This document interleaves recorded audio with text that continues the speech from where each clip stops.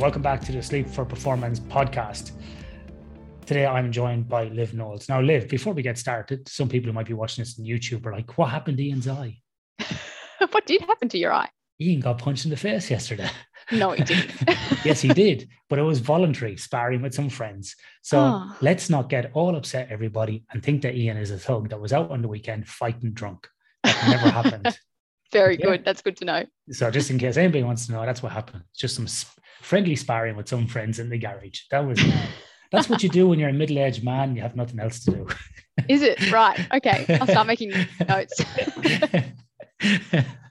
Yes, I am losing my manhood. So I'm trying to regain it by sparring a guy that's 16 years younger than me and 20 kilos heavier than me. So I try to keep you fit. It'll keep you fit.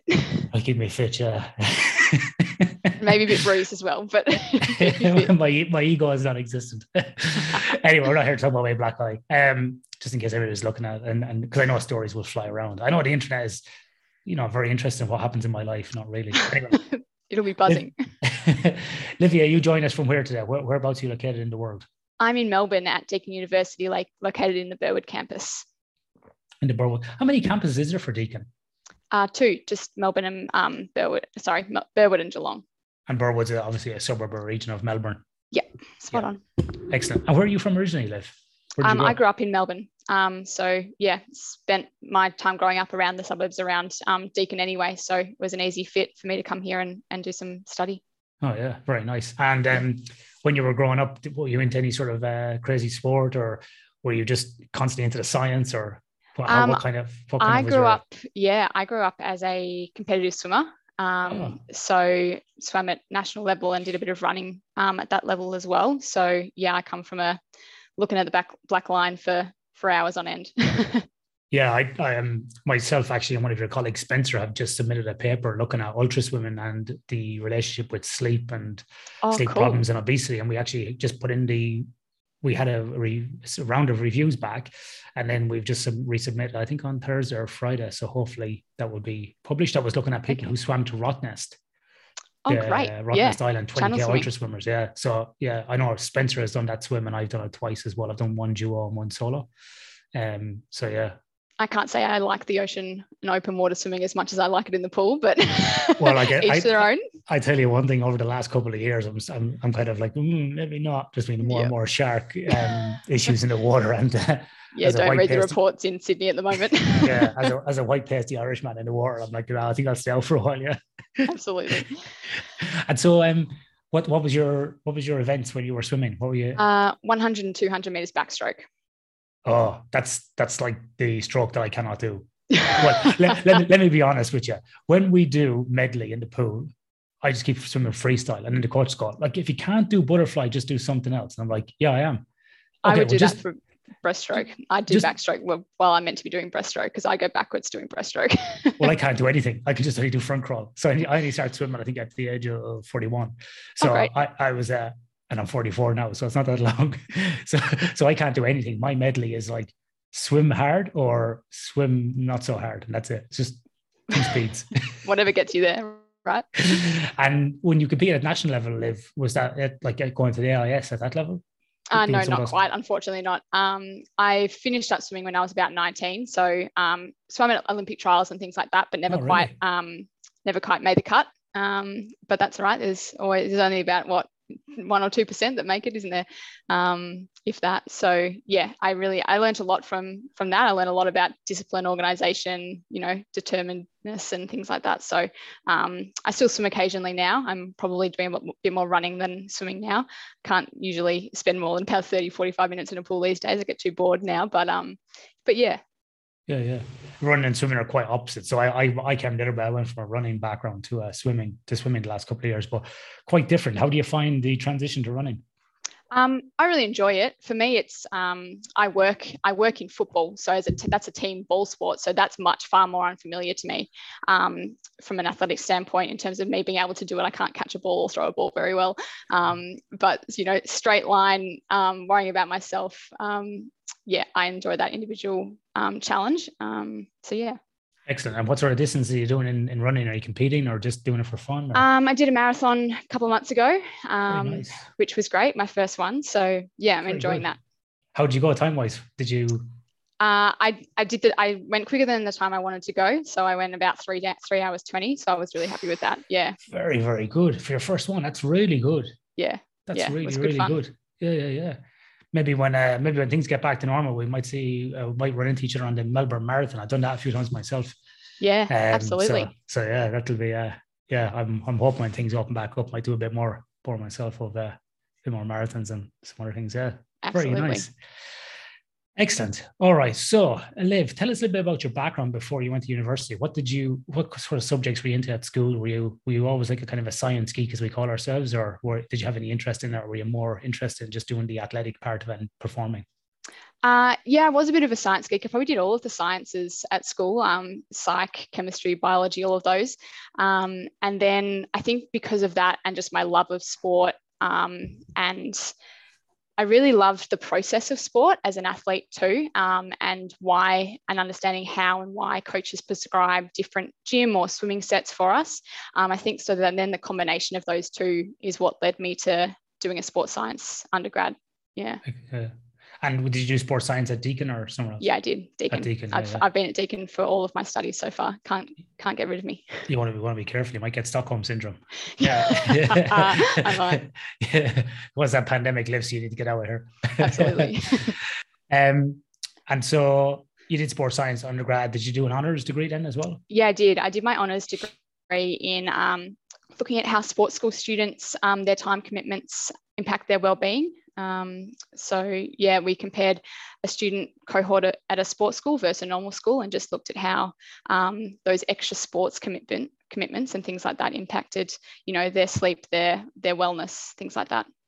Oh yeah, that's the one you had published. You had that published in, I think I saw that when I was looking up this one. Yeah, I have. Yeah. What was it? What do you find in that one, Liv, out of interest? Because that's we don't do a lot of on this podcast. We don't talk a lot about young kids or teenage kids or school-going kids, but just out of interest, what can you give us a brief overview of that experiment and what you found?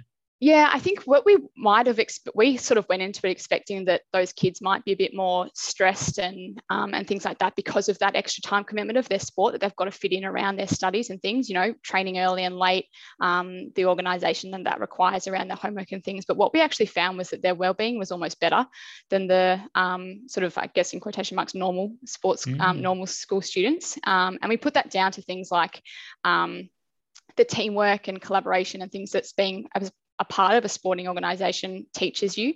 So they were almost just as well, if not better, set up to lead and fulfill the rest of their lives because of those lessons that they were getting out of their sport.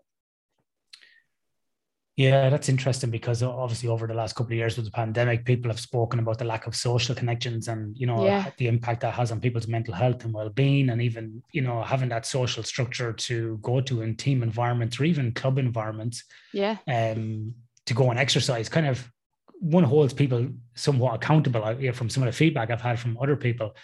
Kind of like, well, if everybody's going, I should go as well and train. Yeah. And then also when you're there as well, interacting with other people outside of an academic or a work environment can be very stimulating as well and giving your brain a sort of a break from the day-to-day monotony of whether it be study or work or whatever it might be is helpful in terms of, I suppose, just giving you a break and allowing you to let those things settle in your brain, for want of a better word, and go back to them with a fresh set of eyes and a fresh body.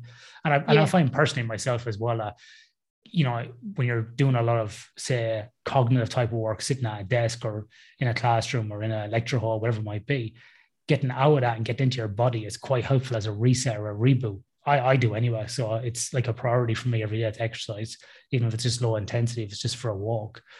But it has to be a priority because if I don't do that, I just can't seem to concentrate. I need that kind of lightning bolt up my ass to get me going, really. Yeah, I mean, it's not my area, but I think there's a lot of research around, having breaks and how that is really helpful for your ability to concentrate and be productive. So, it's really that social outlet is really important. Yeah. Any negative effects was there any sort of outliers in the group that had negative effects of the extra exercise or team sports on their academic outputs? Off the top of my head, there was not that many. I don't recall the burnout scales, the athlete burnout scales that we looked at having too much of an impact. These were pretty young athletes. They most of them were about 16 years of age, so potentially hadn't gotten to that point yet of burning out either. So, and these were also students that were in a sports school. So they weren't just students who go into school and then doing sport outside. They were being really well supported by a school structure that implemented their sports training within their school hours. So they were set up really well. Yeah. Excellent. So you went on then from your honours and you entered the PhD program. And what's the focus of your PhD, which you're nearly finished? It's a few months away, but hopefully we'll be hopefully. getting that sent off soon. That little bundle of papers that represents 3 or 4 years of your life, which is like, how I meant that. I think you just click submit these days as well. Click, yeah. So what was your? I might have lost you there for a moment. Okay, Liv has completely frozen here on our video. Hello.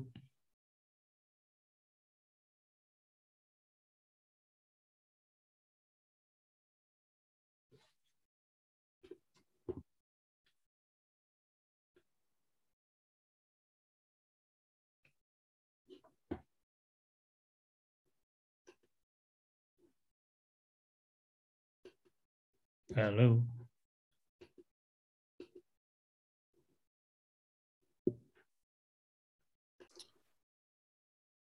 Five, four, three, two, one. You might have heard a little bit of music there. We had a slight technical issue. So Liv, can you give us a little bit of an overview of your PhD program and what were the aims of that program? What were you trying to do? So I guess my interest in training and sport and exercise was why I got started my PhD, and I had a really good relationship with my now supervisor, Brad Aisbert, and his area of interest was sleep. And so we had a chat and talked about how we could combine those areas and what else we might need to do to fill some gaps, and also then brought on a couple of more people in Eric Drinkwater to look at the training space and Severin Lamont to bring some expertise in the muscle space. And so I guess then the aim of my PhD became to understand how inadequate sleep affects resistance exercise and muscle strength, and what those implications are then for skeletal muscle health as well. Excellent. And were you working with any particular team or group, or was it going to be multiple different groups? What was your target audience? So at the start, we didn't have a particular target audience. We knew that inadequate sleep affected a number of key groups, being shift workers, new parents, older adults and athletes. So given that we were looking at potentially doing some training studies, we potentially go down the athlete or trained participant cohort. But then we started to branch out as well into the female space too. Excellent. Yeah, I think Sev presented some information on this actually, maybe might have been 2018 or 19 at what a shift work conference, I think in Alice Springs, where she spoke, Ayers Rock, where she spoke about shift work disorder, lack of sleep and skeletal muscle. So this is obviously building upon that type of work. Yes, spot on. Yeah. Excellent. Okay, so one of the papers that caught my attention actually was why I wanted to bring you on is like, this is the paper we're going to kind of discuss initially is inadequate sleep and muscle strength implications for resistance training. This is something we get asked a lot in the sleep world. Probably a lot of physiologists gets asked it, diet nutritionists get asked, what is the best time of day to train? What is the best time of day to, like strength train or aerobically train? Obviously that falls into that chronobiology world. People often ask questions about what's the best time of day to eat so you can lose fat or not absorb calories. There's all sorts of crazy questions around this. But then also as well, how does sleep impact muscular strength? And so there's been a number of studies that have looked at this in different shape, ways or forms or different sports. And it's hard to quantify, I suppose, what is muscle strength first and foremost.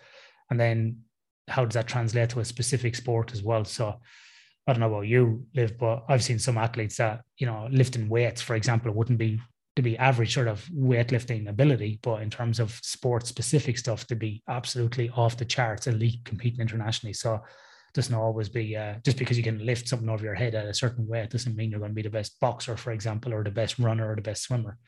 Not at all. It needs to be transferable. Yeah. So can you give us a bit of an overview of this this review paper and how you went about it? Yeah, well, I guess we came about putting it together because we knew that there was those populations that were more susceptible to inadequate sleep, but they also were likely to need muscle strength. If we think about shift workers, they need muscle strength to, you know, lift heavy things. Maybe if they're a paramedic or a firey, whatever they might be. Same with athletes, they need muscle strength for their athletic pursuits.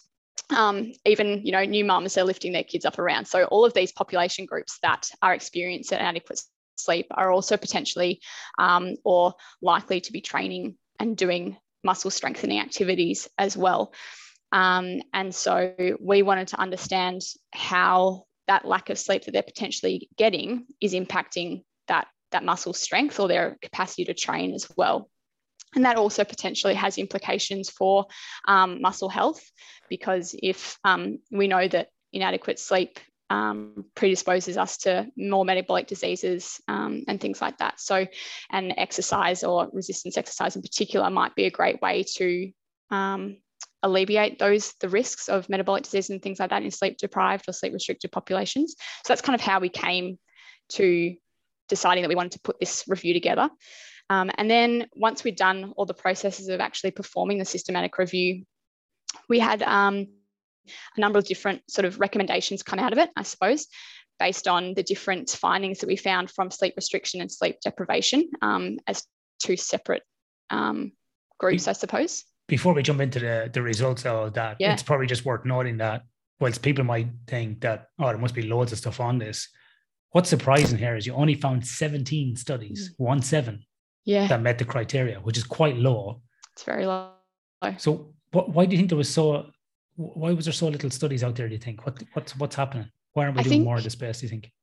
I think the methodology has probably been poor in the past. When the studies probably haven't been very good at reporting the actual sleep duration that they tested participants for, things like that. So as an example, we excluded all of the shift worker based studies in this area because they weren't reporting what their sleep protocols were or how many hours of sleep that the participants in the study were getting each night. So that meant that a lot of studies were excluded because of our strict criteria as well. But we wanted to be pretty clear in what our recommendations were around the hours of sleep that you should be getting or how that lack of sleep impacts training as well. So I guess that's why we had a strict criteria too. Now, in your results, when you categorized these 17 papers, did you segregate them out or parse them out in terms of which ones were done with polysomnography, the gold standard, which were done with actigraphy, and which were done with questionnaires or diaries? And if so, what was the rough distribution of those between those groups? I think from the top of my head, we had about 3 or 4 that did use polysomnography or actigraphy, but that was it of the 17. So the rest were just reporting that they had their participants sleep, you know, between 3 and 6 a.m., for example. And that was it. And there were no other markers or parameters assessing sleep. And that is, again, one of the limitations of these findings. That is a big limitation, isn't it? Because it's obviously self-reported sleep can be hugely variable, particularly in athletic populations, and to the degree of what sleep they had, and then the effect on their performance could be highly skewed by that. Yeah, particularly depending on whether, and most studies don't report this, but whether they had the participants sleeping in a laboratory or if they were just asking them to sleep less at home and things like that, that does make a big difference. Yeah. And of course, people can just tell lies. Oh yeah, I got 8 hours sleep because I was at my girlfriend or boyfriend's house and we were whatever, or we were playing video games or whatever they were doing. Absolutely. Can we just clarify a few terms before we talk about the results a bit more? Because there's a couple of terms there you threw around, which I find even causes confusion amongst chronobiologists and sleep scientists and sports scientists, which is sleep deprivation, sleep restriction, sleep loss. And it might be a few other ones in there as well, different variations. Because we start with what sleep deprivation is. How do you classify sleep deprivation in this review? So in this review, we classified sleep deprivation as at least 24 hours of wakefulness, I suppose. So you're not getting any sleep in that nighttime period. So sometimes that actually might mean that the participant has up to 36 hours of wakefulness because they might not do the testing until the afternoon that next day, but essentially they haven't gone to sleep at all during the nighttime period. In comparison, you have sleep restriction where you get a sleep opportunity, but it is short. And so that might be 3 hours, that might be 6 hours, but it is less than what we might consider either adequate sleep or researchers considered normal sleep or usual sleep for the participants. And then obviously in those restriction type studies, it's going to be, you can subcategorize those or divide them again between. So we've often spoke before in this podcast about predominantly in the first half of the night is non-REM sleep and the latter half of the night is REM sleep. So you can obviously restrict them for REM or non-REM. Did that happen in any of these papers? Yeah, a couple. And I think one of them looked at a delayed sleep onset versus early awakening onset protocol as well. So yeah, it's certainly something that we looked at and is really interesting too. So you got sleep deprivation and sleep restriction. Was there any other terms in here that we need to I guess we tried to stick with the term inadequate sleep to cover, your sleep loss, and those sort of terms, just anything that sort of talks about not getting enough sleep. We use the single term of inadequate sleep throughout this paper to cover those very wide-reaching terms. Yeah, that's kind of similar to terms I've been using, Liv, in sort of any papers I've done or reports I've written. I've said sleep deprivations where basically people have been forced to stay awake and not allowed any sleep opportunity for, at least 24 hours or even more. And then a sleep restriction will be a deprivation of it can be a deprivation of a period of sleep or restricted sleep period, be non-REM or REM phase predominantly. And then sleep loss is basically where people have been observed in the wild and they haven't achieved the 7 to 9 hours of sleep. So every kind of, if they're a shift worker, for example, and they get 5 hours and they're supposed to get between 7 to 9, that would be technically 2 hours of sleep loss. And that sleep loss can be due to behavior, or it could be to call outs, or it could be to athlete injury, whatever it might be. Well, kind of very similar language there. I think maybe in our fields, I would really love to see a kind of a standard definitions and terminology be used across particularly sports related chronobiology research, because we use a lot of things interchangeably and we assume that it's common, like total sleep time and sleep duration, it meant that we had a lot of search terms because we did have to put in sleep loss, insufficient sleep, inadequate sleep and things like that just to cover all our bases. Which is a bit of a pain. Like if you look at some of the work that Michael Estella has done about, and I think Grace Vincent as well, about kind of putting a bibliography together or of all the research that's been done. Surprisingly, like there's been not much research done in athletics and sleep. It's really only since 2010 it's kicked off. And I always say it's a sad state of affairs when you see my name in the top researchers in Australia. That's when it's pretty shit. So we need to do way more, because I'm not a full-time academic. So there needs to be a lot more work done in these fields. But it's really only kind of commenced since 2010. So that's why we'll probably see a lot of these limitations. And it's not as a result of us as researchers. It's a result of, what do you think it's a result of, Liv? What do you think why hasn't this happened before? I think it's because we haven't put clear protocols in place and things like that about how we should go about the methods for these types of studies that, researchers can follow. It's similar to, and I'm sure we'll get into this a bit later, but similar to the data in females that's coming out at the moment, because that's a big space, and how we should be measuring the menstrual cycle and making sure that researchers do that really consistently. So I think it's pretty similar in the sleep space in terms of terminology and how we actually go about measuring each different parameter. I think, a bit of consistency. And I also think as well, like there's a kind of a misnomer out there that big, rich sports teams are pumping lots of money into research. That's not the case. I would probably, guess that like when I did mine, it's very much self-driven and you're reliant on athletes and teams to basically give you data and work with you, and you're reliant on government funding for your scholarship, but there's no research grants out there. There's very little sports research funding you can apply for. And absolutely big, rich teams don't spend a lot of money on doing this sort of thing. So, there's a lot more funding in health than there is in sport. But there are still, things that we can apply to both. Yeah, for sure. That's right. There's a lot of crossover. That's for sure. All right. Let's go through some of the results you found from this then. Where would you like to start? Do you want to go through the kind of common topics, what you've laid out in the results? Yeah, sure. Or? Do you want to start with sleep restriction maybe? Yep. Let's go with that. Yeah.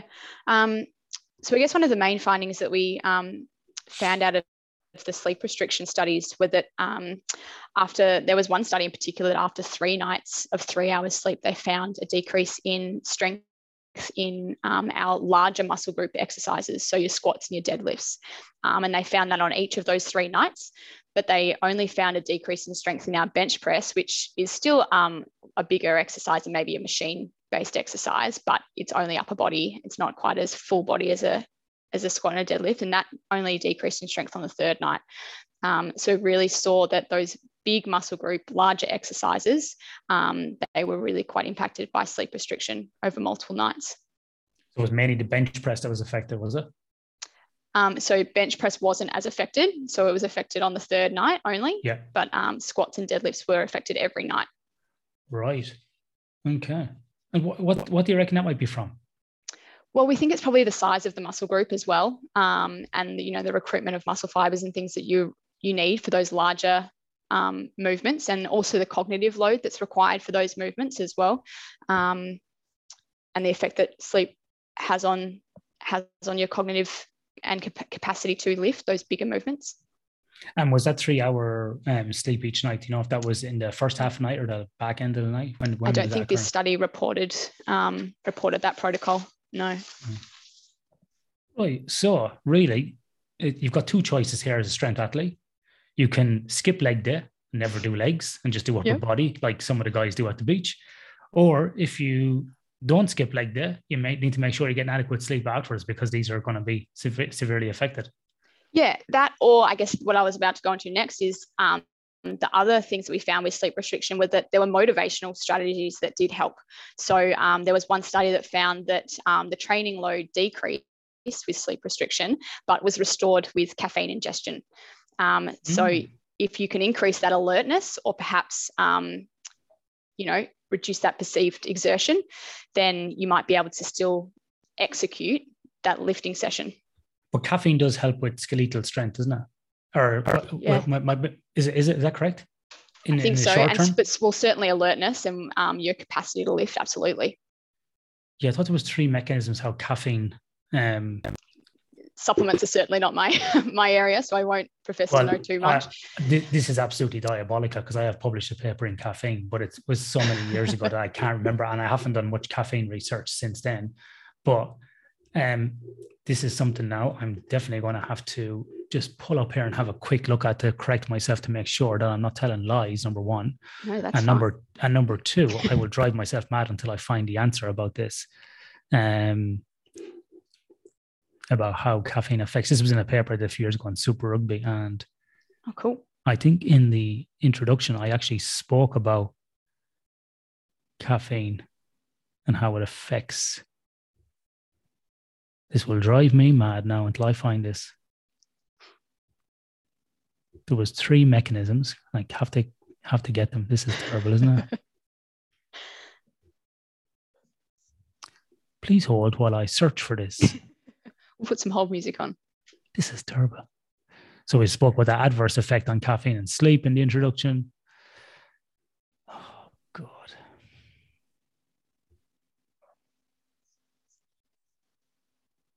I'll have to look it up myself at some point too. Maybe I took it out after the review. Bloody reviewers. I'm going to have to find this. But basically, there's 3 different ways that caffeine can help. One is obviously with that cognitive alertness. But there's something about recruitment of... can't find it. And I'm under pressure now, so I'm going to end up not finding it or saying something different. So I'm going to have to find it out. Maybe I'll put it into the show notes, but I'm going to find it out afterwards. It's driving me crazy. Or maybe I have to pause the podcast and we'll start for 2 hours. So anyway, we're here to talk about your work, not mine. So let's keep moving on that. So the caffeine actually helped these guys by alertness in terms of getting them sort of G'd up and ready to go. How was the caffeine administered? Was it just coffee or tablets or gum? I think it was tablets from memory. But we didn't look too much into the protocol, I guess. We were more just looking at the actual supplementation that really helped them. So we looked at that. We looked at, there was a study with napping as well. They actually didn't find an effect of napping, but that was on a grip strength test. So we hypothesized that given that we found that sleep restriction reduced compound strength exercises, that there might still be an effect of napping on those larger exercises that do require more alertness and cognitive load, given the results of caffeine too. So those were some interesting findings. Did they look at maybe, was there any sort of blinding of participants to caffeine, like randomized caffeine, non-caffeine? Because I often wonder about the caffeine strategy, about placebo, would that have just as much as effect on it as, actually having the caffeine itself? They didn't do any of that in the studies, did it? Wasn't that advanced, was it? I'm not sure that they did. Obviously you can't blind participants to sleep restriction, but I don't think they then mentioned whether you. I meant to the caffeine. So yeah. And then so I don't know that they mentioned whether they were blinded to the caffeine. I can't remember. Sorry. Yeah. Anyway, so that was on the sleep restriction. That was those ones, and then I guess those ones were less than 6 hours and less than 4 hours for a single night. And then we also found that one study showed that strength in the evening was decreased after one night of 3 hours sleep, as opposed to strength in the morning. So that longer wake time, again, impacting strength. Now, this contradicts the whole chronobiology field, because it generally shows that in the evening time, muscular strength is at its best roughly between kind of 5 and 7 p.m. in the evening before the wake maintenance on. But when you have a big period of sleep deprivation restriction, the night before, the longer the wakefulness, then it actually has a deleterious effect on that strength outcome. Is that correct? Yeah, spot on. So we talk about that in the review, how for people who are fully rested, absolutely, training at that sort of 5 p.m. time in the evening is probably best for your strength outcomes. But if you're, as you said, sleep restricted, then it might be worth reshuffling your training timing to be in the morning if you're motivated enough to. So a lot of people then will say, oh, but it's better if I get up early in the morning and I lift weights. Would that be the case then from this, or would this not be the case? If they're not getting enough sleep. Yeah. If they are getting what we call adequate sleep, or if they feel like they can function well from the sleep that they're getting, then perhaps evening it remains to be fine. But what we found was that with inadequate sleep, so these participants had 3 hours sleep, that perhaps morning training was better. So maybe a message would be, if you had a bad night's sleep and you woke up to go train, and maybe skip that for that morning, use that extra time to sleep in, and maybe do a workout later on in the evening if you can, or even just have a rest day. Probably better off. Absolutely. Yeah. I mean, I guess always we want to say sleep more. I guess this is largely for the people who can't sleep more for whatever reason it might be as well. Yeah. Yeah, but I think if you're habitually sleeping 3 hours a night, you've got some bigger problems than just your strength training, really. I'd go speak to your GP. Go and see somebody, yeah.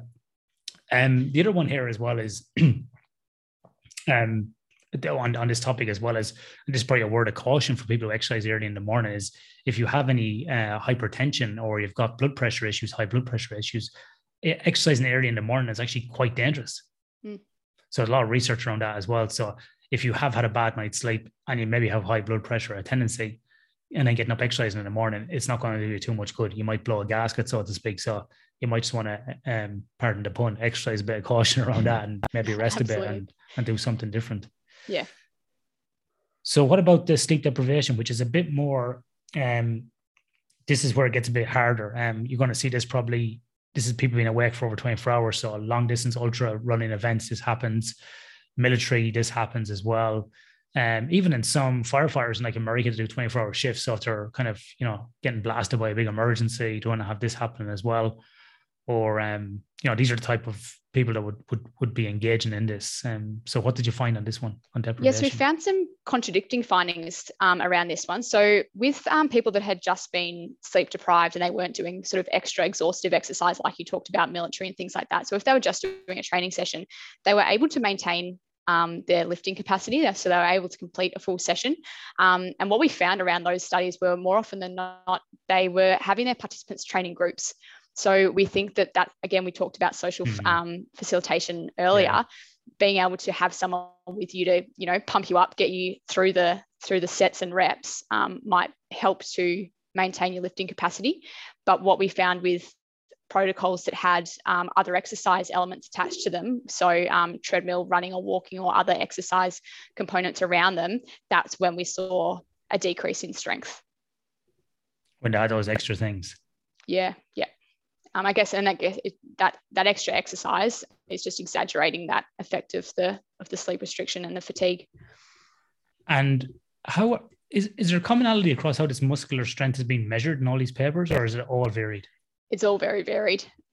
So some papers would look at grip strength, some would look at torque through different ranges of knee flexion and extension. Others would look at the capacity to execute a full training session. So, multiple exercises with multiple sets and reps. Some would look at 1RM tests. So it was all very different across studies. So technically, would some of them be muscular endurance, do you think? Sorry? Would some of those be technically muscular endurance? Possibly. Some of the military-based ones were probably more muscular endurance, yeah. Like but we did try and keep it as... Yeah. Yeah, it's interesting. Have you come across any of Gary Kamimori's research from the US military? The name rings a bell. He's done some stuff around sleep deprivation, sleep loss, and caffeine. It's quite interesting, like how basically they do a lot of those type of tests, like kind of what would you get, like kind of job specific testing in infantry soldiers. So like run 5Ks or 3 miles or whatever it might be, fill sandbags and bag them and make a with wall. A pack on your back. With a pack on your back, these ruck marches, all these different types of things. And it's very interesting to see that basically when it had sleep deprivation over time, the crux of the study was, I think in this one was caffeine will help. It'll help them stay alert and it'll help them kind of keep moving, but their accuracy is completely gone. So in terms of like when they're firing shots at a target, accuracy is all over the place, but they're still able to keep going. So yeah, it's quite interesting. Yeah, and that's the danger with doing those more, if you Olympic lifts and things like that require really precise technique and things like that as well. If you're sleep restricted or sleep deprived and that cognitive awareness and alertness is down too, you don't want to be doing really complex movements. You might be better off, if you're not going to skip leg day, you might be better off just hopping on the leg press, which is a more controlled machine-based exercise that's a lot safer as well. Yeah. Or the Smith machine or something like that, where you're not going to be free weights and have the tendency to fall over. Yeah. Or start swinging a kettlebell that goes out through the roof. Yeah. Exactly. Yeah. So safety is really important. Yeah. My wife says to me, be careful that kettlebell. If that goes out through the wall, you're in trouble.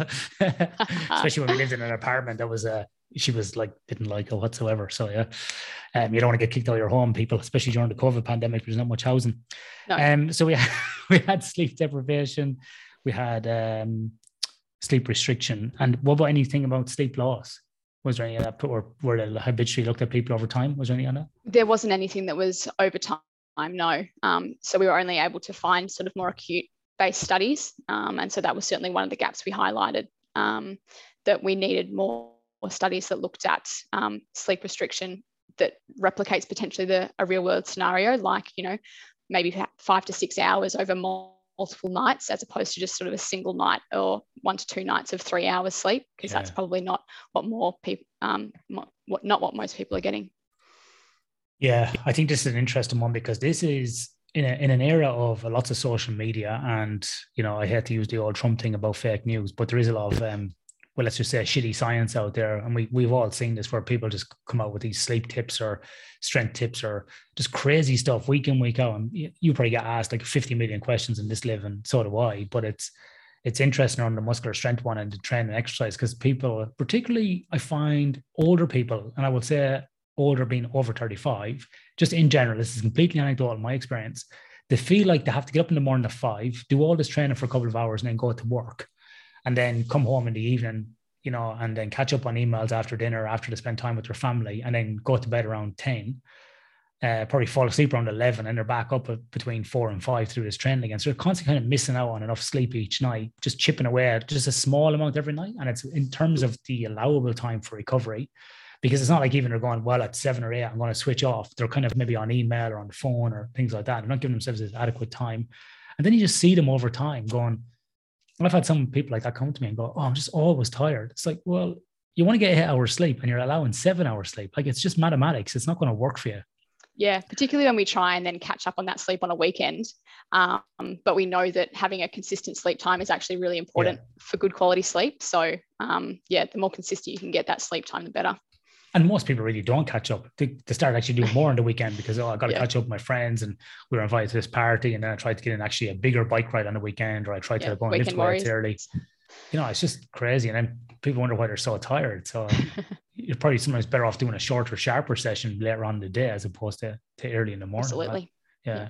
It's a fascinating area, this whole area on muscular strength, because it's such a commonly asked question, but like you said, there's not much out there, and there is some contradictory results on it as well. So yeah. What else, Liv, did you find here on this one? Anything else that we didn't cover in these three groups? I don't think so. I think probably the only other one was that we only one of the studies of all of those 17 studies had a female only group. So a lot of this data is primarily based in males. And we also know that females are more likely to report insomnia or poor sleep. So we actually see much poorer sleep in females, yet we don't have a lot of data in female participant groups in this area either. And strength and participation in sport by females is growing. We see that in sport. So it's an area that we think is also really important to cover in the future too. Excellent. Before we move on to talk about female athletes, I just want to confirm that, because I found this here, was the earliest proposed mechanism of, this is in an article about pharmacology of caffeine. So I just took this excerpt out here because this was driving me crazy. The earliest proposed mechanism of action for caffeine involved the mobilization of intracellular calcium. Certain actions of caffeine in skeletal muscle appear to involve ionic calcium. So I think that's what I was trying to get at in terms of skeletal muscle. So there's studies have shown, obviously, that alertness, like you said, the cognitive one, but then there's the other one about, there's been some studies around skeletal muscle in terms of when you consume caffeine. So which is probably what happened in that study there, where they had that extra boost in energy and were able to lift a little bit more. So potentially. Yeah. And that's another thing that we found from these studies was that there wasn't really any mechanistic explanations. A couple of studies looked at testosterone and cortisol and the ratios between those two hormones to provide some sort of explanation. But again, some studies found that they decreased, some studies found that it increased. So there wasn't really anything there that was concrete to sort of point us in the direction of these certain markers could be influencing your adaptation to that strength training too. And I know there's probably some people listening to this going, the gears are probably clicking in their head going, wow, so if I get a bad night's sleep and then I go to the gym later in the day, but if I use caffeine, that'll help me actually have a really good workout. And the answer to that is yes, it will. But then you need to think of the downside, the other side of the mountain coming down, which is you start consuming caffeine at 5-6 o'clock in the evening. It's going to be at least 4 or 5 hours of a half-life. So you're probably going to get yourself back in a bad cycle again in terms of not being able to sleep that night. And you cause a lot of disruption, particularly if you're taking those pre-workout drinks, which are laced with caffeine and all sorts of other stimulants. So, you just need to be careful of that as well, because there's no biological free ride. What goes up must come down. And that's where you might implement one of those other strategies. So, training with mates where you can push each other instead, or, having a nap or things like that, or training in the morning, whatever it might be. Pick the strategy that works best for you. Yeah. So, Liv, you spoke there a little bit about female athletes and how there was very little on it. Now, you've been exploring this in your work as well, with female athletes. What do we need to know about female athletes in terms of muscular strength and sleep? So, there's a lot of research at the moment that's starting to emerge, particularly around female athletes and the menstrual cycle and how that impacts training and things like that as well. And I think there's a bit of a problem as well, like we talked about before, in terms of the methodology between those papers. But ultimately, at the moment, there's probably not enough data to tell us how we can give sleep strategies specifically to females, but also female athletes as well. So, I guess we need more research in those areas, because we are seeing studies that are showing that strength might be decreased in the late follicular phase, just before females ovulate. So if there are phases in the cycle where our strength is greater or weaker, and we also know that sleep tends to be poorer just before menstruation as well. So if we know these things are happening across the cycle, how can we best prepare our female athletes to approach those different phases as well? So, Liv, I'm an uneducated man who just doesn't ask any questions. So tell me, what are the phases in the menstrual cycle, and what's the kind of the rough guide to what's happening with sleep in those? Yeah, absolutely. So we have two phases in the menstrual cycle, the follicular phase and the luteal phase. So if a normal cycle is about 28 days, a normal cycle actually can last from anywhere between 21 and 35. But if we use a 28-day cycle, the follicular phase would last for about 14 days and the luteal phase would last for about 14 days. What we tend to see just to provide some more context with in the follicular phase, that's when we see menstruation, so we see a bleed. At the start of the luteal phase, we have ovulation, so that's when an egg is released, just to give you some context around those cases as well. So in terms of sleep, we see that sleep is reported as being more poor during the late luteal phase, so just as people are starting about to come into menstruating again, and during menstruation itself as well. That's what we're mostly seeing in terms of sleep. There's not a lot of high quality data in terms of polysomnography and things like that and sleep architecture with phases yet, but hopefully we see that in the future too. Now, when you say poor sleep, is it just reduction in total sleep time, or is it longer time to fall asleep? Is it more fragmentation and awakenings? Is it waking up earlier? It's mostly reported sleep quality. So symptoms of poor sleep, pain, sleep disturbances, things like that. So pain, temperature, uncomfortable, Absolutely. Okay. So how do you think people could actually, researchers or practitioners, capture this if they were doing research? I think it's just about, if you are doing research, whatever it might be on, is implementing actigraphy messages or something similar across each phase of the cycle at certain time points. So asking your participants how their sleep is, or monitoring those different sleep phases, and like you said, sleep duration, how much they're getting, to see if that does change objectively as well. Is there any tools out there that we can use, like diaries or apps? Like what was one I heard recently about P-Tracker and things like this, that people could use as researchers to be able to extract that information to marry up with the sleep data? Is that possible? Yeah, so there are a few apps out there at the moment. There's a couple, Fitter Woman, Flow, Clue. Those are 3 different apps that I'm aware of that when you, if you go into the app each day, you can log your various symptoms, your sleep duration and things like that. So people listening can just download those apps at home and do that for themselves personally right now as well, and log how their sleep or other symptoms change across each day of the menstrual cycle, and might change when they have a bleed and things like that as well. Yeah. And so what sort of work are you doing around this at the moment, Liv?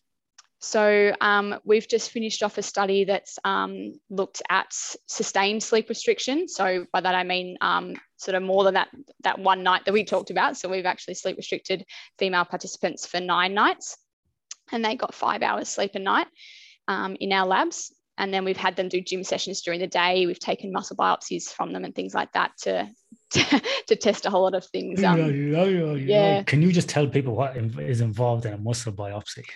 So a muscle biopsy involves getting a local anaesthetic.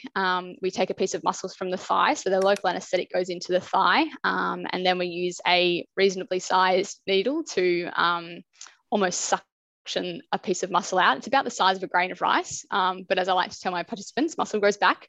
And that local anaesthetic I drop my pain and anger. The local anaesthetic means they feel more of a pressure or pulling sensation as we take the muscle out, as opposed to pain. So it's not too bad. How often did you do those muscle biopsies? Each participant had 8 in total over the sleep and the normal sleep trial, the sleep restriction and normal sleep trial. So they had quite a few. Did anybody just go, look, I can't do this anymore? Stop. They were all pretty good. You get tears, you get some weird responses to muscle biopsies. Some people just laugh through the whole thing. It's bizarre. Really? Yeah. It's very amusing. I wouldn't find it amused if I was a participant, if you were driving something to my thigh. So nine nights of sleep in the lab. Did you use actigraphy or PSG? Or actigraphy. And so you control the sleeping environment, and then you did some testing as well. Now, I know there's papers in review, but have you presented any stuff at conferences? Are you able to allude to what you found, or is it top secret? We presented some of the results at the Sleep Down Under conference late last year. So we found some differences in terms of training quality versus training quantity. So our main finding was that the females, they didn't just do a muscular strength test, like a 1RM test or anything. They did a full training session so that we could try and simulate what people are doing out in the real world. So from that training session, they were able to execute all of the sets and reps that were prescribed for them. So the training quantity was maintained with the sleep restriction. But what we found was we put a GymAware unit on the bar of each of the lifts as well. So a GymAware unit measures the speed of the bar, And so from that velocity data, we can get a sense of the quality of the movement as well. But that quality was decreased, particularly with our lower body lifts, our squats and our deadlifts. But it didn't decrease with our bench press, similar to that other study that we talked about earlier. So those bigger muscle group type exercises might be more severely impacted by the sleep restriction compared to our smaller muscle groups, or smaller, more isolated exercises. And was that a gradual decline from a baseline, or was it just a continual gradual decline day upon day? It was pretty standard from the baseline. So it didn't really decline more as time went. It just declined in the sleep restriction condition overall. So, for example, if it went down by 10%, it was sustained at 10% for the next 9 days. Yes, and was it just the velocity or the total weight that was lifted as well?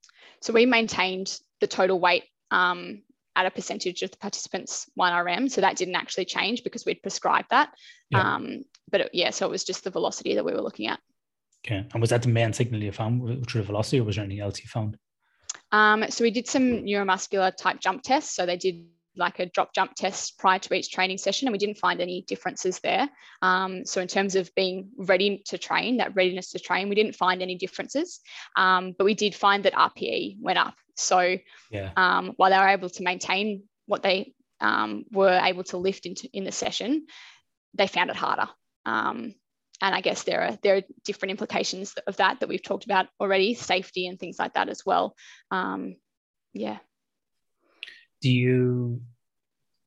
This could be complete speculation, so speculate away, no one's going to hold your feet to the fire on this one, but how much do you think maybe individual differences in terms of, let's say, a mental strength or resilience, or someone's devotion to a sport, or where they are in their career, or just the type of person they are with any sort of grit compared to other people, how much do you think that has played into some people basically performing well under sleep restriction?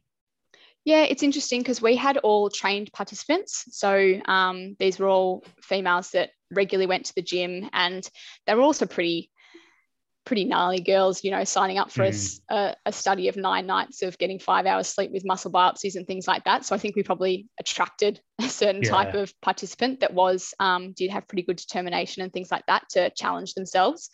So that certainly might be a factor to consider. I obviously can't speak to what would happen if we were to recruit people that weren't as mentally tough as such, I suppose, but it could certainly be a factor. Yeah, it's pretty interesting. What were all these female athletes from the one sport? No, or different? No. So what sports were represented? So they weren't chosen from sport specifically. They just had to have been resistance trained. So have been training for at least 6 months for the last 2 years. For at least 6 months and at least twice a week. But most of the girls have been training for at least 3 or 4 years and were very competent lifters. So from your work then, Liv, looking at this area of sleep, muscular strength and female athletes, where do you think the field needs to go to next? What if you were sitting back and you had a big bucket of cash, where would you direct your research?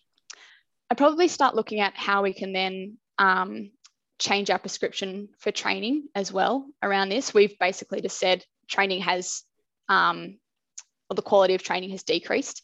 And we also have hopefully in the works, some adaptation and markers of adaptation that will come through soon.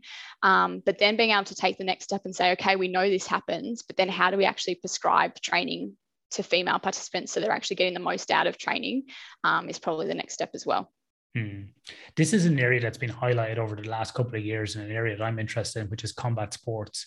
Yep. And if anybody's not familiar with combat sports, particularly at the professional level, people will cut. It's called cutting weight or making weight, and so they might train for 6 weeks for a fight, whether it be jiu-jitsu, karate, kickboxing, MMA, whatever it is, and then in the week of the fight, they will drop a lot of weight, anything up to about 20 pounds on average, or 8 to 10 kilos. And this is generally done by water loading and so on. Now, if you want to follow somebody who does this really well, the fight dietitian Jordan Sullivan is one of the best in the business on this on Instagram. And then a co-researcher of mine, Reid Real up at UFC Shanghai, has done his PhD in this work at the IS as well. And we've published some papers on this together, but Reid is the expert in this area. I'm not, but I looked at some of the sleep around this as well. But this has been highlighted actually as one of the issues Liv over the last few years, because ladies, when they're trying to make weight, or female fighters in that week, depending on where they are in their menstrual cycle, it can just really play havoc with them in terms of water retention and so on. So again, I know that the UFC have been looking at some of this stuff as well in terms of menstrual cycle. And it's something I haven't done myself. And I've run studies that have been 50-50 in judo with male and female, never even looked at it. I've run studies in elite female basketball teams, never looked at it. I've run studies in middle-aged sort of athletes, amateur, 50-50, never really looked at it. So for me, it's definitely something I'm going to have to build into my methodology going forward, because, you know, it is a factor, and we need to at least collect some data and look at it and start, you know, doing something on it. So for me, this has been eye-opener for me in terms of extra methodologies that I need to be considering when I'm doing work. Yeah, absolutely. Because I guess women aren't just small males. So, and we do have different physiology and things like that. So it's really important to look at. But on the flip side of that, we can't change competition dates and things like that around our menstrual cycle. So there is an element of, while it's really important to find this stuff out, there's also an element of suck it up. You're going to have to, world records are broken, gold medals are won, regardless of what stage of the menstrual cycle you're at. But I guess the more informed we can be, the better. Yeah, and knowledge is power. If you know where you are, and at least you can manage it and exactly do things appropriately, you know, manipulate body weight or change around training sessions, whatever it might be, and you can still kind of adapt and overcome. Absolutely. Excellent, Liv. Any final points you'd like to make in any of your work that you've been doing so far before you get to wrap up your PhD thesis in a few months? I don't think so. Just get more sleep. Get more sleep. Yeah, let's get more sleep. Easy as that. Huh? Excellent. Liv, after you submit your PhD thesis, what's your plan? What's the next step for you? The big question. I'm not sure yet. I work in sport as well at the moment, so I'll either stay in sort of that high performance sport industry in Australia, or look at getting an academic job. So we'll see what happens. But one of those two pathways. Who do you work for in sport? I work for the Western Bulldogs AFLW team. Liv, if people want to follow your work, want to get in contact, maybe want to give you $1 million to research, to fund your research, which has never happened on the podcast, but hey, it may happen. How can they get in contact with you? Mainly on Twitter. So at Liv Knowles 1 is my Twitter handle. So follow me there and come and have a chat if you want to. Excellent. Liv, thank you very much for your time. Really appreciate it. Wish you all the best in your future endeavors after you submit that PhD. Thank you very much. I'm sure you'll have a few offers on the table. So thanks very much. Thanks so much for having me.